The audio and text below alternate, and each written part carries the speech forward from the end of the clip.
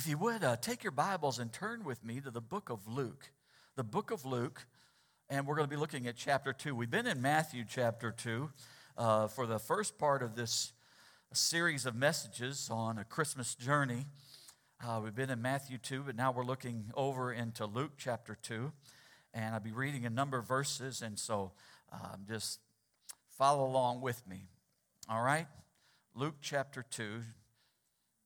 We'll be looking at verse 1. So, y'all there? I hear pages turning, and so good deal. Praise God. Praise God. Hallelujah. All right, y'all ready? All right, verse 1, it says, "In those days Caesar Augustus issued a decree that a census should be taken of the entire Roman world." Verse 4, "So Joseph also went up from the town of Nazareth in Galilee to Judea, to Bethlehem, the town of David, because he belonged to the house and line of David. He went there to register with Mary, who was pledged to be married to him and was expecting a child. While they were there, the time came for the baby to be born, and she gave birth to her firstborn, a son. She wrapped him in clothes and placed him in a manger because there was no room for them in the inn. And there were shepherds living out in the fields nearby, keeping watch over their flocks at night. An angel of the Lord appeared to them, and the glory of the Lord shone around them, and they were terrified. But the angel said to them, 'Do not be afraid. I bring you good news of great joy that will be for all the people.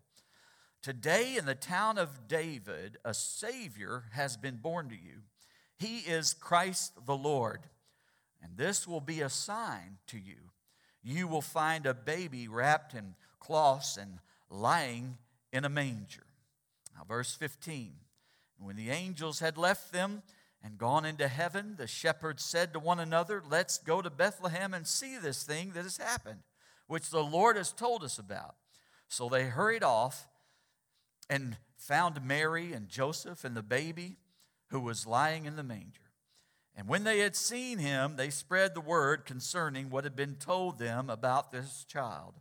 And all who heard it were amazed at what the shepherds said to them." And Father, we thank you for the word of God, and help us to grow from it, and may it be alive in our hearts.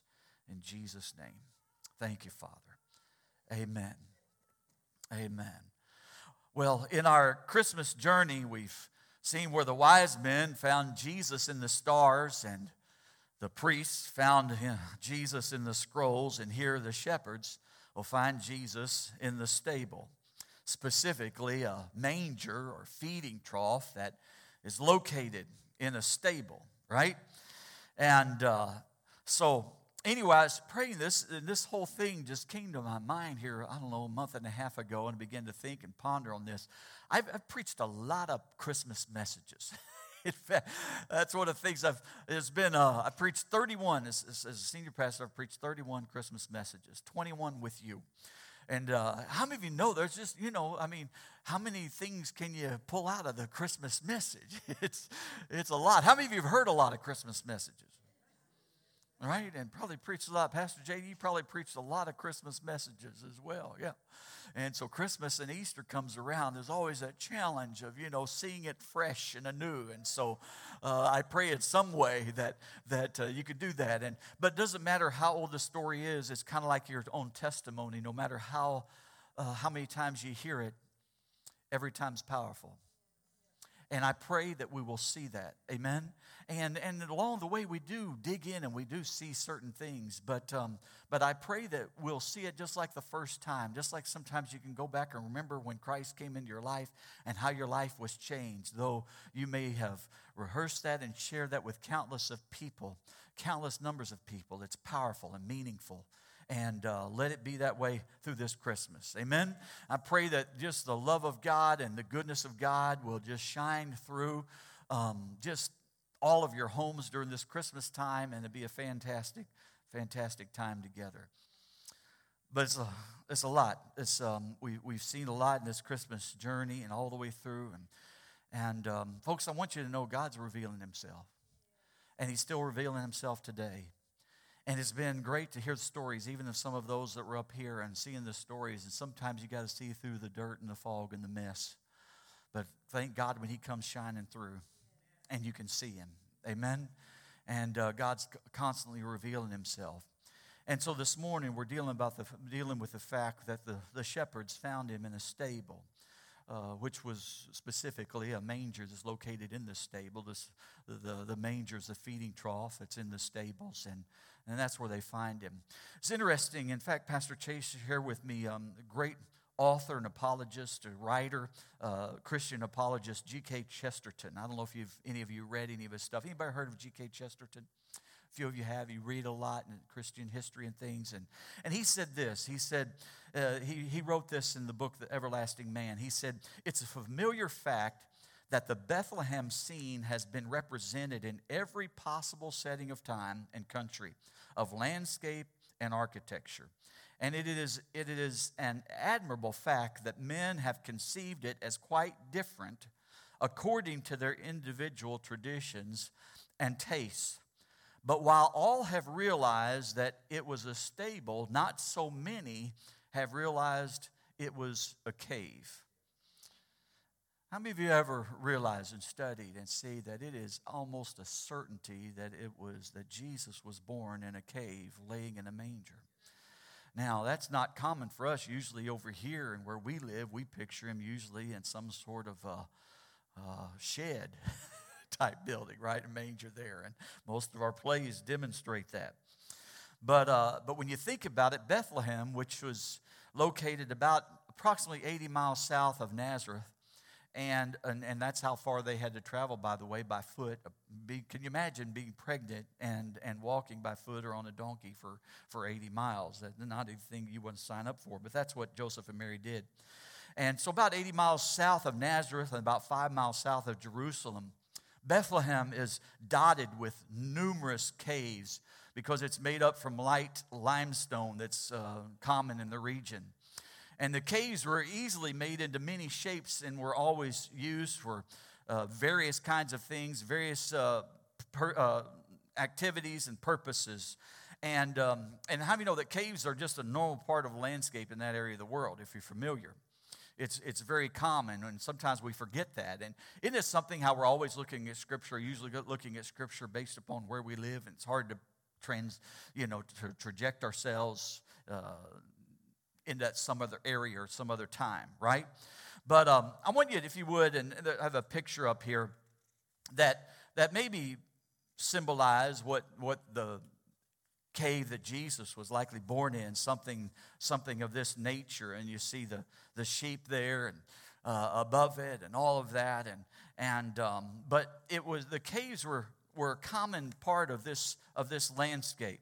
If you remember through Scripture, you remember that it was Abraham who purchased a cave when his wife had died, and purchased a cave with a field, and that's where it became a burial site. And then there was a time when Lot and his daughters were rescued out of Sodom.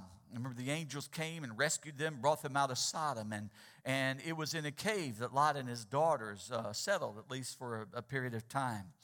And you remember, too, that when King David, before he became king, when he was on the run from King Saul, Saul was after him, threatening his life, and David was often escaping and going into caves, and Saul trying to chase him down, and David also often go to the cave of Adullam. And in one of those particular caves, it was there that Saul went in to do his business, and David could have taken his life because Saul didn't realize it, but David was back in that cave and could have taken his life, but he didn't. You remember when Elijah ran from as Jezebel and was escaping from her fury. And he ran and he finally settled in a cave. And while he was in that cave, remember, he heard the whisper, the sound of the Lord. And God spoke to him out from the mouth of the cave. And then it was when Lazarus was raised from the dead that Jesus called Lazarus forth. And because a stone had been rolled in front of that cave that had been used as a tomb. And then Lazarus was raised and set free. and all of that. So it's just a common thing. It's regularly happening. It was there. And when you realize that, it's almost a certainty that Jesus was born in a cave, and tradition even says that through history, that was the case. How many of you ever pictured Jesus being born in a cave? How many of you ever thought that? Not many. Isn't that news to you? So after 31 years of preaching, I'll be able to share something that, I didn't know that before, right? So pat myself on the back. Don't I feel good? Yeah. But anyway, in Israel, in fact, there's a place that's called the Grotto of the Nativity. And that's just a fancy word for cave or cavern, grotto, all right? But it's called the Grotto of the Nativity, and we have a picture of that also. And it's where tradition places the birth of Jesus. People believe that that's where he was actually born. And scores of people will come there every year, especially at this time of year, especially around Christmas time, and they'll see that. And so you can see the whole area and some of the makeup of it. And so it's called the Grotto of the Nativity. Above that area, above that place that was noted to being the place where Jesus was born, there's actually 2 church buildings there. They're located right above it, side by side. And each one of those churches has a stairway that's leading down to the grotto. You can see the stairs on the right and on the left. And that's coming down from 2 different churches on top of it. Everybody's wanting to lay claim to it, right? But there they are, and it's decked out. Evidently, there's parts of it is covered with gold, particular place maybe where the manger was in that area, but all kinds of religious ornaments and things hanging down. It looks really kind of a lot of gaudy ornamentation and things like that. And the focus of the attention is in a bowl-shaped depression that's back in that area. It kind of looks like a fireplace, so to speak, from here, but back into that area where supposedly the manger was, where Jesus was laid, where Jesus was cradled there. But it was Chesterton who also said the riddle of Bethlehem is it was heaven that was underneath the earth. And it's amazing just how God has come and how he's revealed himself and done so much for us. And how he's truly come. But I want you to just look at that. And okay, we pulled up the other image. This image here is more like what you would have seen when Jesus was born. Not that. Though that might have been where it was. That's not what it looked like. It would have been more like this. Big difference, isn't there? Oh, how we tend to dress things up. And how we tend to make things in the Bible even to fit in our framework. But there's a big difference. I mean, folks, that's similar to what Joseph and Mary went through. Finding a place where they could get out of the wind and out from under, maybe if it was cold, maybe there was frost. But find a place that was comfortable and somewhat safe and settling there. And then over the years, man has made it into this. Listen, let us be careful. Because this is where Christmas happened. And then we go around and we decorate everything, and there's nothing wrong with that. We do it for the right reasons and right motives. How many of you love Christmas decorations? Right? Is there anything wrong with that? No, it's great. We ought to do that and honor that. But in the middle of it, let's not lose focus of what was really going on and what was happening and who God is and how he came. And I want us to see how Christ really came. He came to us in a stable, right? In a stable. The angel said to the shepherds, "And this will be a sign to you." What's the sign? What outstanding thing did the angels give to the shepherds that they were going to know that this was the Messiah, this was Jesus? You'll find this sign. I mean, anybody ever prayed for anything and you asked God for a sign? Anybody? Come on. Anybody ever asked God for a sign? You remember that statement that lay a fleece before the Lord? Ever said anything like that? It's like goes back to Gideon. You remember when Gideon and God came and found Gideon hiding in the wine press. The enemy would come every year and they'd steal everything they had and steal their crops and all of this, right? And he looked down on him and said, "Hey, you mighty man of valor," as he's hiding out in a wine press, right? "You mighty man of valor." And God's going to use him to just conquer the enemy who is just beyond number, and preparing Gideon, and Gideon is saying, "Okay, God, if you're going to use me, I need convincing." And he laid a fleece out. You remember the story? He laid a fleece out before the Lord, and what was it? He said, "God, if you will cause the frost," we've seen a lot of frost lately. "You cause that frost when it comes out tomorrow morning. I check on the frost, and there's frost only on that fleece. It's like a wool rug." All right? If frost in the morning, but if the frost is only on that rug, then I'll know that you have empowered me, and that'll be a sign that you're going to give me victory over the enemy. Well, God did just that. And man, Gideon was pleased and went on his way, right? No. Wasn't enough. He said, "Lord, if you'll tolerate me one more time, then I want to put you to one more test. And now this time when I give it in the morning, let there be frost everywhere on the ground, except not on the fleece." That the fleece is dry and the rest of the ground is covered with frost.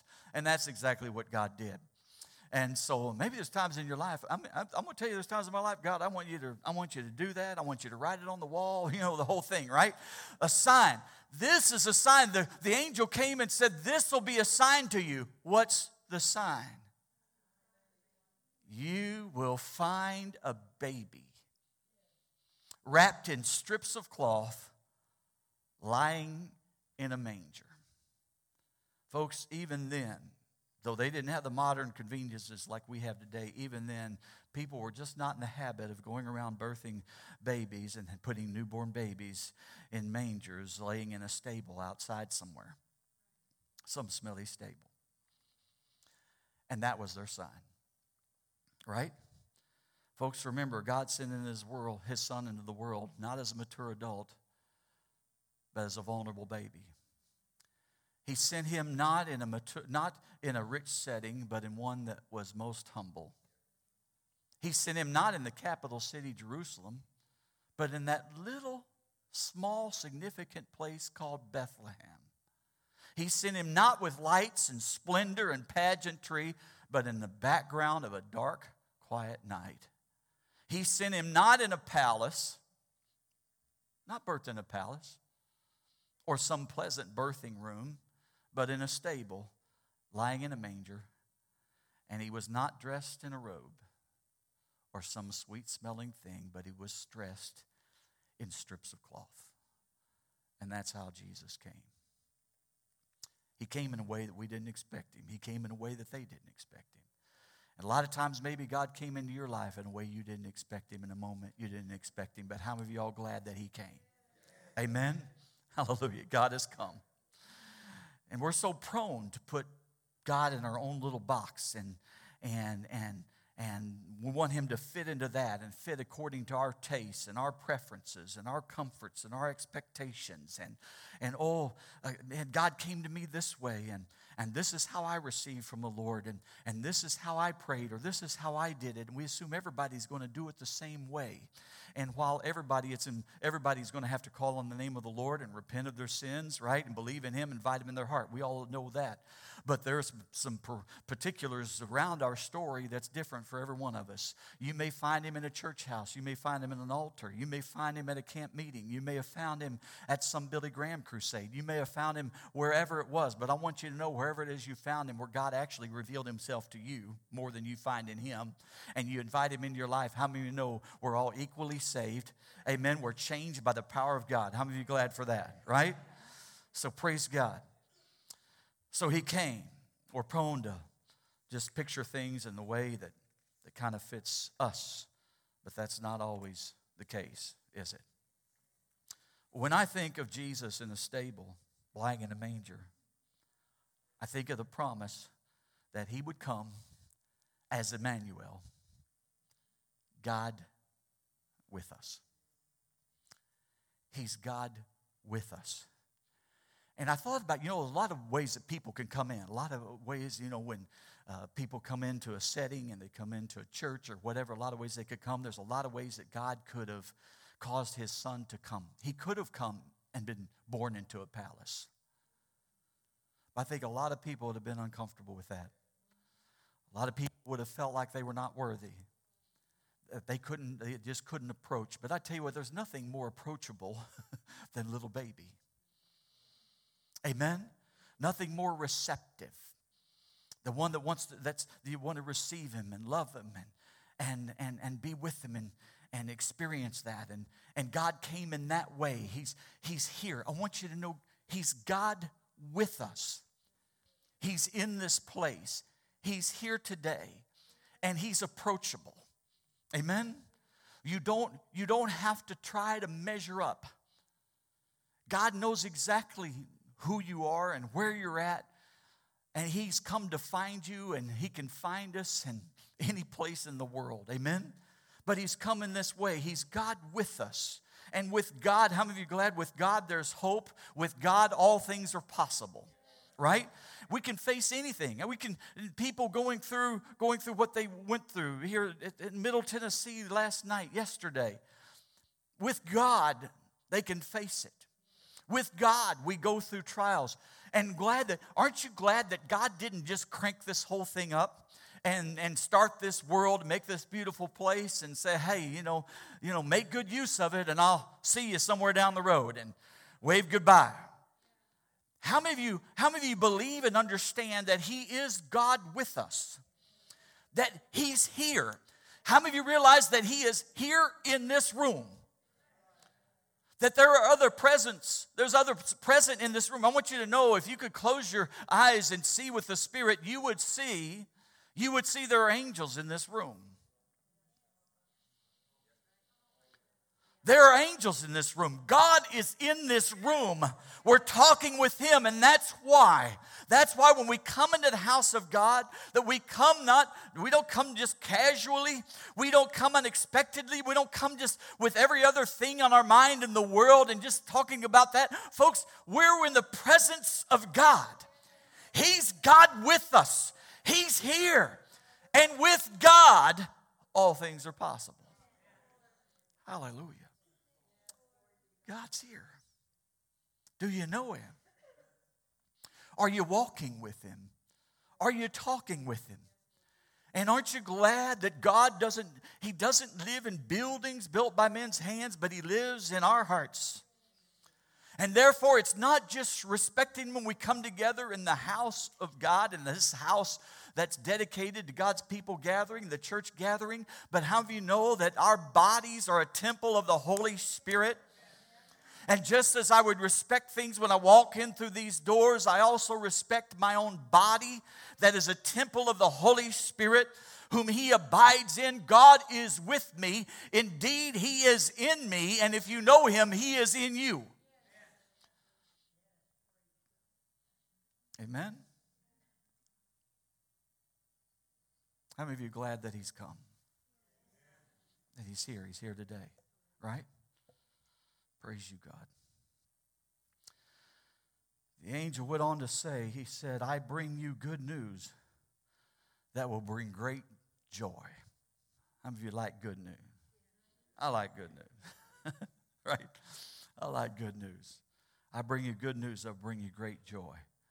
What was that good news?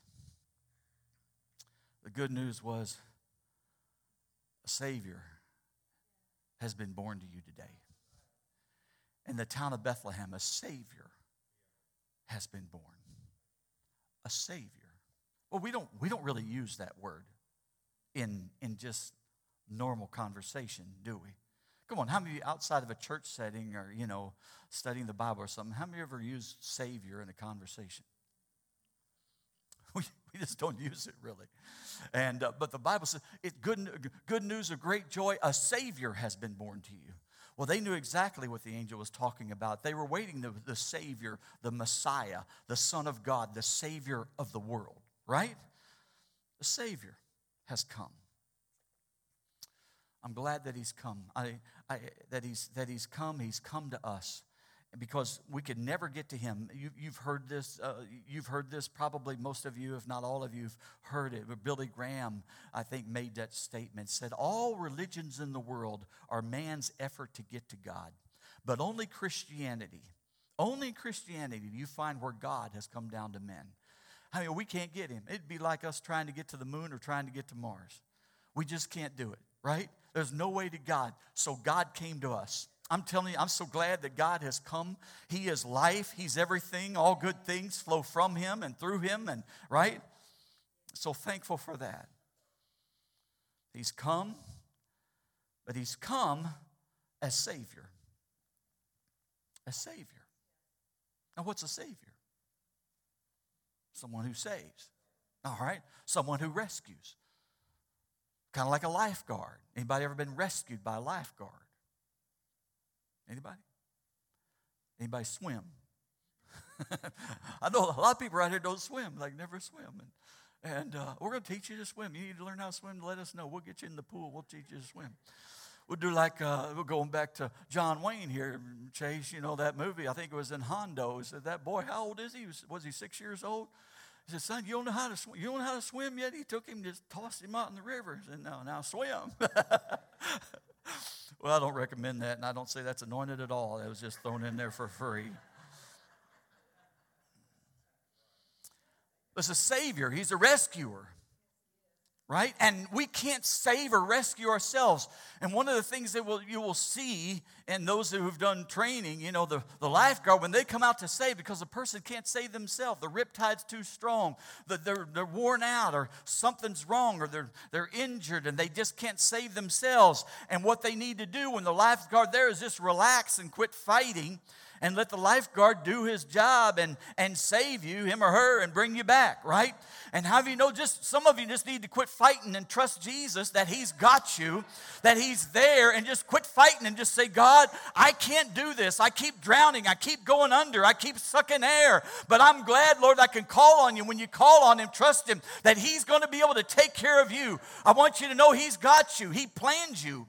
Your life is here for a reason, for a purpose. You're ordained by God. God calls you to be here, and he calls for you to be here at this time in this season. He knows when you're beginning from your end. He knows where you're going to live. He knows what's going to happen. He knows what he's called you to do. Trust him. He's got you. Amen? I'm going to look at your neighbor and say, God's got you. If you let him. If you let him.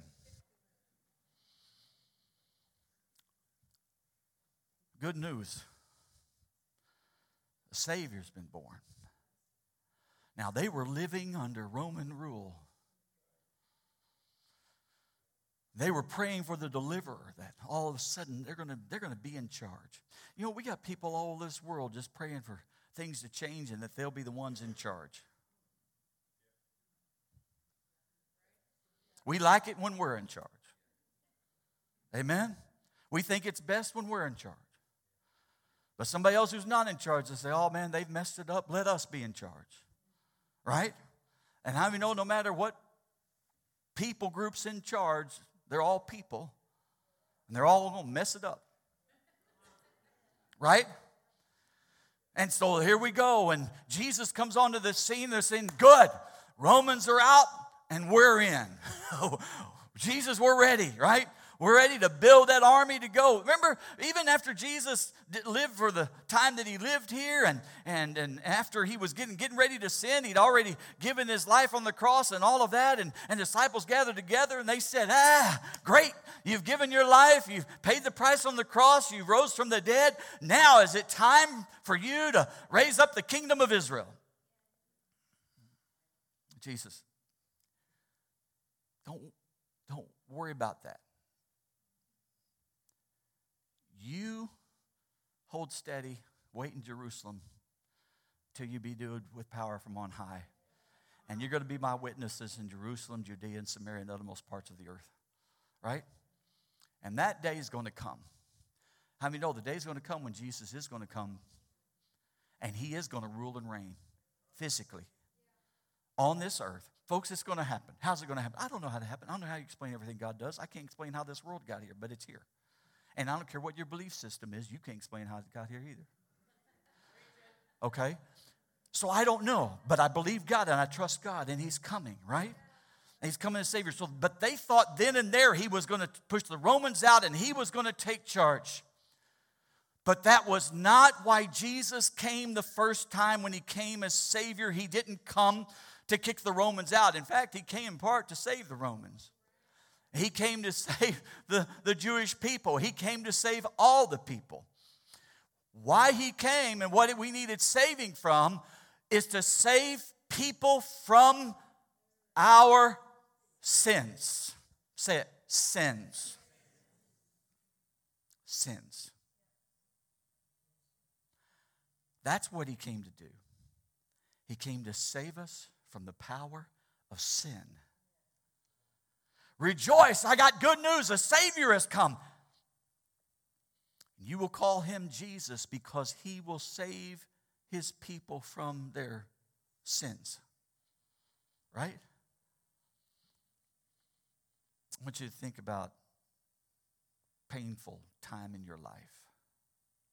Talk painful time in your life. Been hurt.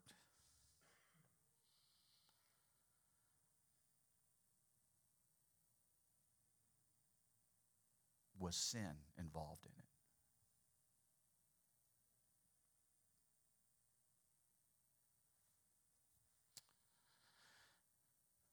If not directly, probably indirectly. No doubt indirectly. Even if it was the pain of a death of a loved one, how do you know there was no death before sin? There was no suffering before sin. There was no war before sin. Right? But since Cain and Abel, there's been conflict in the world, and there forever will be until Jesus comes. And people can cry out peace and safety all they want to, but there'll never be any peace and safety until Jesus Christ rules and reigns. That's a fact, right? But sin, the sin of being lied to, the sin of being cheated on, the sin of being abused, the sin of results of drunkenness, or addiction, the sin of infidelity, all kinds of sexual sin.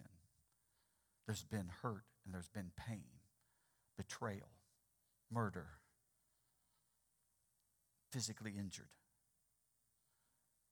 Jesus said, I didn't come to kick the Romans out. I didn't come to help you and not them. I come to help the whole world. Because we all need saving from our sin. Ed Hawkins has hurt Ed Hawkins more than anybody else. And probably you have hurt you more than anybody else. The thing about it is, probably not much you can do, if anything, about what anybody else does to you, but there's something you can do about what you do to you. And we still let that happen. Right? But how many of you glad Jesus Christ came to save us from our sin? And I don't know about you, I'm glad I'm not hurting myself anymore, not like I used to.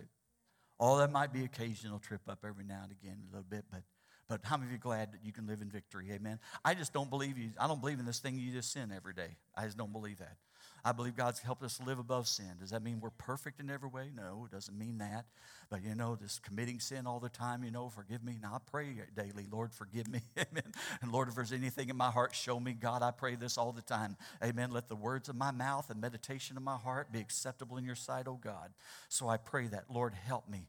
But I'm glad I'm no longer controlled by the power of sin, that I've been forgiven and my sins have been forgotten. Why? Because God sent His Son in a manger, in a stable, amen, so many years ago, and His power is still at work. Amen? Hallelujah. Folks, Jesus, He just didn't come because He was bored, because He didn't have anything else to do. He didn't come because He was up there wondering, I just wonder what it'd like to be human.